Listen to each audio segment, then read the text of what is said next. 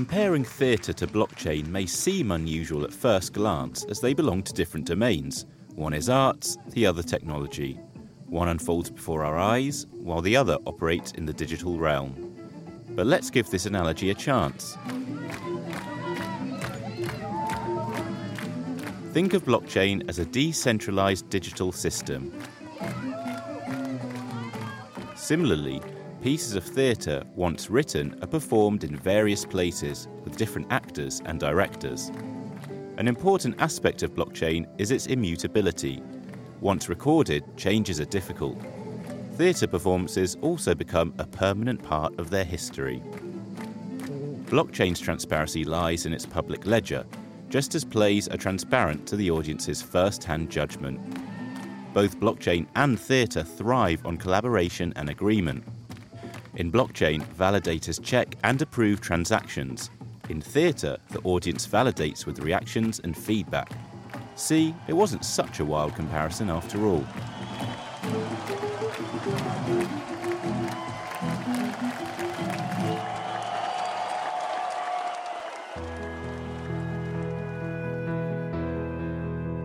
In this episode, the last in this three-part series on blockchain technologies, we find ourselves in Avignon, during one of the world's most important theatre festivals. Every July, this medieval town in the south of France becomes a vibrant hub, attracting performers and audiences from all corners of the globe. Given the international atmosphere, our producer Marta was there, asking theatre audiences what they knew about blockchain.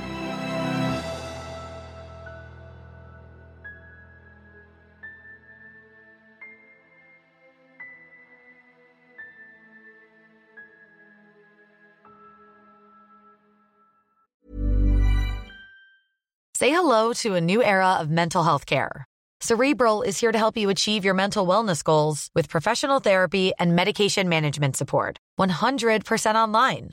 You'll experience the all-new Cerebral Way, an innovative approach to mental wellness designed around you. You'll get a personalized treatment plan from a therapist, prescriber, or both in a safe and judgment-free space. Your Cerebral therapist or prescriber will outline a customized plan with clear milestones along the way, so you can get to feeling your best. With Cerebral, you're not alone in your mental health journey. We're here to empower you to live a fulfilling life. So take that first step towards a brighter future and sign up today at Cerebral.com/podcast and use code ACAST to get 15% off your first month. Offer only valid on monthly plans. Other exclusions may apply. Offer ends July 31st, 2024. See site for details. What do you know about blockchain?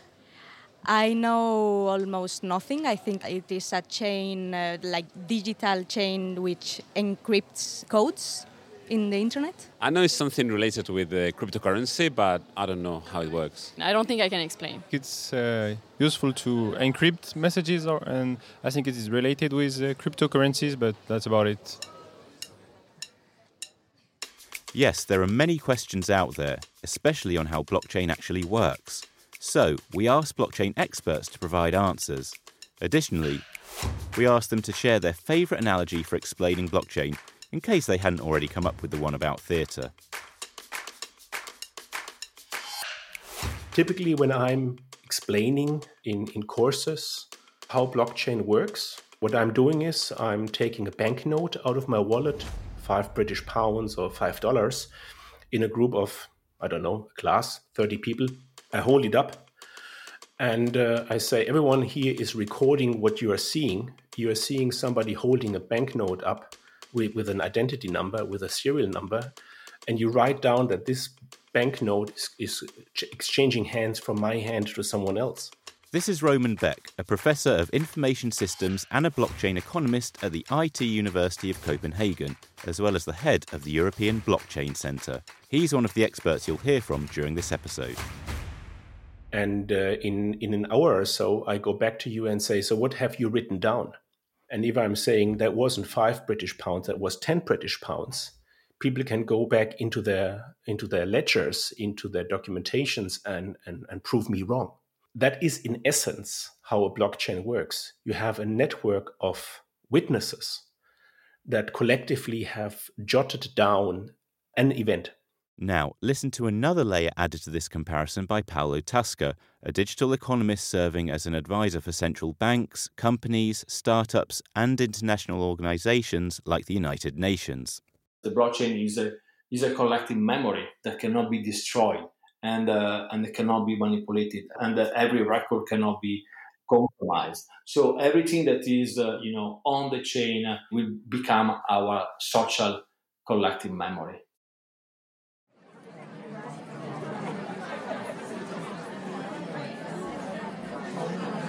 Please take your seats. The show is about to begin. Opening.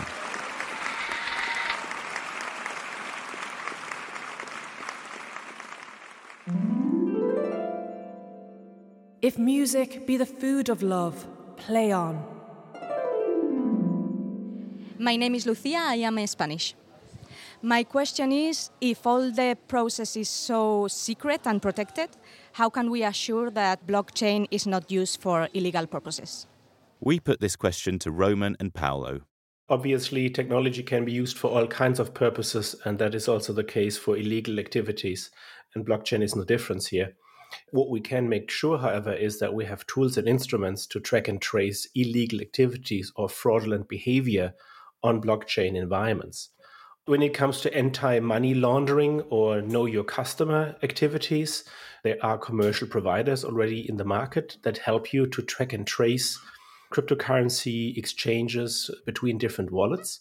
A few years ago, Paolo conducted a study on tracking and tracing illegal activities and transactions involving criminals on the blockchain. And we were able to rebuild a network and identify some of these criminal agents and players because we observe their behavior over a given period of time. And through some pattern recognition mechanism using AI and statistical methods, we were able to allocate, ascribe to some of these anonymous public address the identity of the illegal entity. So it's certainly not a good technology for illegal purpose because we can trace back all the transactions done by all the participants.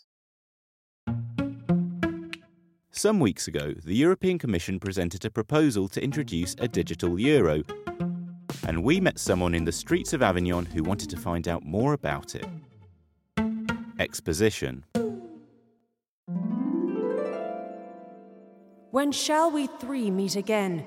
In thunder, lightning, or in rain? I'm Jeanne from France. I would like to know how blockchains are related to Euro Digital. And maybe since blockchains are not related to any authorities, how then does it work? The digital euro, or what kind of central banks like to refer to as central bank digital currencies, is oftentimes not ledger-based, is not based on blockchain, but what is called account-based. So a digital euro most likely would use cryptographic technologies also used by blockchain technology, but in contrast to blockchain and specifically public blockchain, it would not be decentralized and distributed, but in the control and in the hand of the central bank. So a digital euro would most likely be issued by the European Central Bank. Digital currencies have been surging in popularity over the past few years as cryptocurrencies like Bitcoin have entered the mainstream. However, unlike Bitcoin, the digital euro would be a central bank digital currency, essentially electronic cash. You could say that inflation is the price to pay for citizens for saving their money, which they do not have in control. And typically, cryptocurrencies are not affected by inflation because they are not kind of part of the same economic modeling and game. So in a certain way, decentralized currencies, cryptocurrencies, are considered to be more stable. Paolo explains the trilemma central banks deal with when creating digital currency: how to find the right balance between making it easy to handle a large number of transactions, having control over its use, and ensuring people's privacy is protected.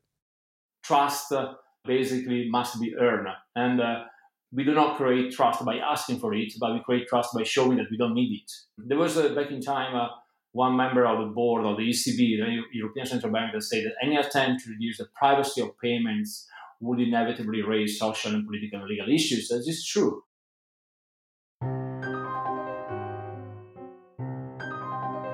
Back to our show, theatre lovers in the streets of Avignon crave more drama. Who or what is blockchain challenging with its existence? Rising action.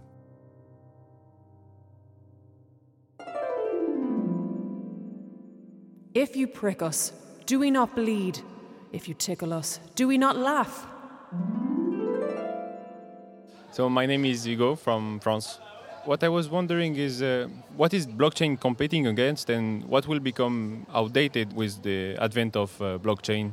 From a technical perspective, it's competing with a number of different types of technology. So, for example, you could view blockchain as the evolution of databases. It's a way to store digital data in a new way, in a distributed fashion. This is Catherine Mulligan, a researcher, author and advisor on digital transformation, data and cryptocurrencies, as well as a professor at Instituto Superior Técnico, University of Lisbon. I personally think that what will happen is that the traditional banking systems will start to use blockchain in a variety of different ways, rather than we see it completely replacing, our existing financial system. I think one area where we could see, blockchain replacing something is in remittances. Cross-border remittances are traditionally quite slow, and traditional wire transfers can also be, very, very delayed and very slow. And there's really not necessarily a real reason for that. Traditional remittance services could become either replaced or speeded up again by the use of blockchain. Catherine says other areas that could benefit from blockchain technology are supply chain management, public identification of citizens and voting systems, as blockchain can offer enhanced transparency and traceability. There's an opportunity to reduce the middleman. If you look at traditional wire transfer services, they're incredibly expensive for the service they're actually providing. The next question allows us to delve back into the inner workings of blockchain. Here's the cue. All the world's a stage, and all the men and women merely players. My name is Juan and I'm Spanish. My question is, what would be the use of Web3?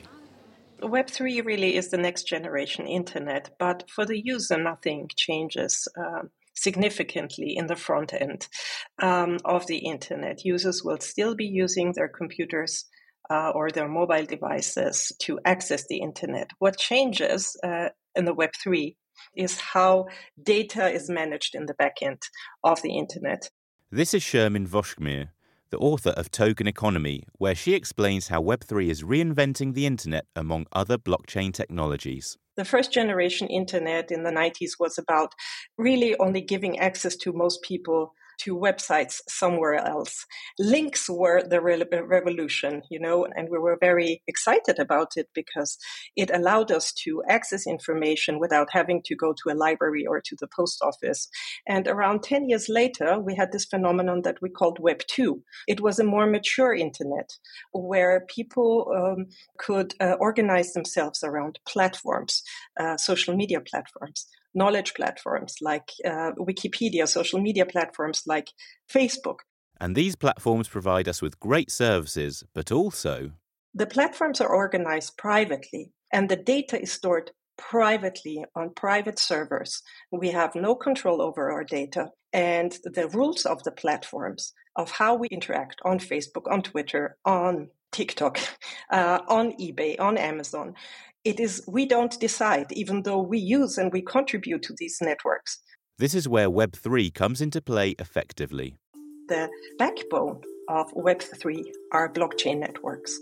They allow us to collectively manage the state of what is happening in the network, and the state of what is happening is organized around tokens. And tokens can represent so-called cryptocurrencies, and this is probably what most people know, but they can also represent tokenized access rights.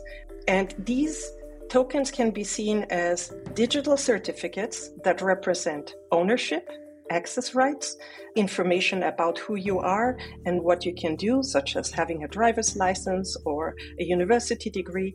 And these digital certificates are not privately managed, but they're collectively managed by blockchain networks. As for why all this is so difficult to figure out, Shermin has a theory. Let's break the fourth wall.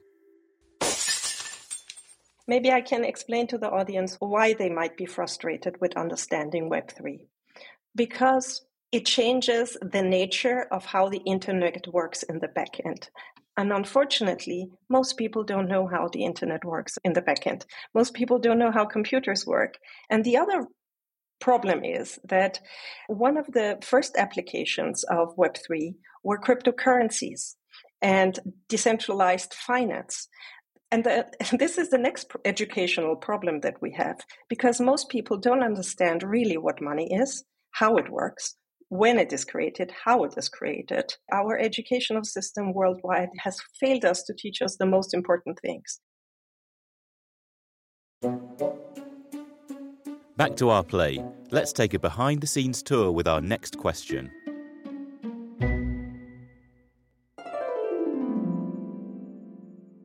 I know you're all dying to know what happened next. Hello, my name's Nicholas. I'm from Avignon, and I was wondering about the long-term environmental impact of blockchain and whether everyone uses it. Shermin answers this question with another question. Why are we not talking about the environmental impact of Netflix streaming?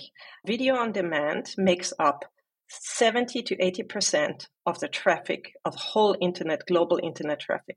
How do you want to compare the CO2 footprint of sending money via the traditional banking system to sending money via a Bitcoin network that is publicly maintained? Because we don't have the data about the CO2 footprint of all the banks. Before you ask the question of the long-term environmental impact of using blockchain networks, ask yourself for everything you do. And then we can talk about the CO2 footprint of blockchain networks. But before that, it doesn't make any sense, because what are we comparing it to? When talking about the environment, blockchain is not only part of the problem, but also of the solution. For example, Shermin has created a farm project in the town of Elvas, Portugal, powered by blockchain and sensor technology. The farm has 2,500 ancient olives, and Shermin is aiming to tokenize them. We want to measure soil quality, water retention, what is happening in the land around the tree, and work together with environmental scientists to evaluate the amount of CO2 capture that those old trees provide to. And CO2, and hopefully in the future also the protection of biodiversity, has a market. There are CO2 markets where you can sell CO2 certificates, where people who want to offset their carbon footprint can invest into projects that actually maintain the carbon capture of our planet.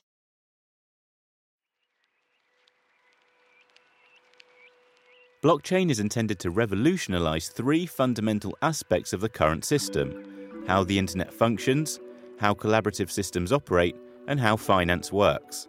But will it ever become mainstream to do so? We asked this question to the experts featured in this episode. Blockchain is going to become mainstream. It's becoming a layer on the internet. We are seeing it under development, and we see where it works and where it doesn't work. The technology is maturing. Most people, including the media, is still lagging to understand it. We still need to make it more user-friendly. And this will happen when, we don't know. You have always some application that comes and changes everything. And before that, such a black swan event, you don't know that it will come, but when it's here, you know that this was a black swan event.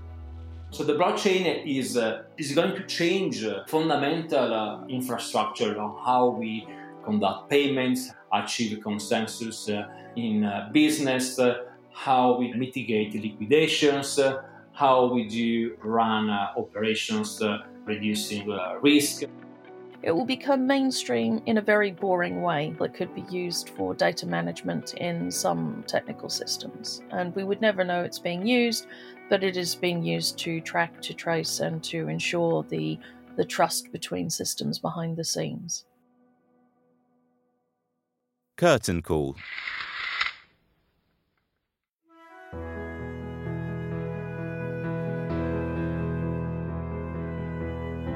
That's it for our 3-part series on blockchain technologies, but certainly not the last. Meanwhile, in the following episodes, we'll explore the world of space exploration and how the technology developed to do so impacts our lives here on Earth. I'm your host, James Thomas.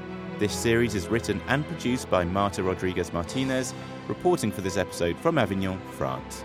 The theme music is by Leo Lebrun. Sound editing is by Naira Devlashian and sound mixing is by Mathieu Duchesne. Our editor-in-chief is Ali Ihsan-Aidin. If you aren't already, you can listen to this series on Apple Podcasts, Spotify, Castbox, or wherever you get your podcasts. Thanks for listening.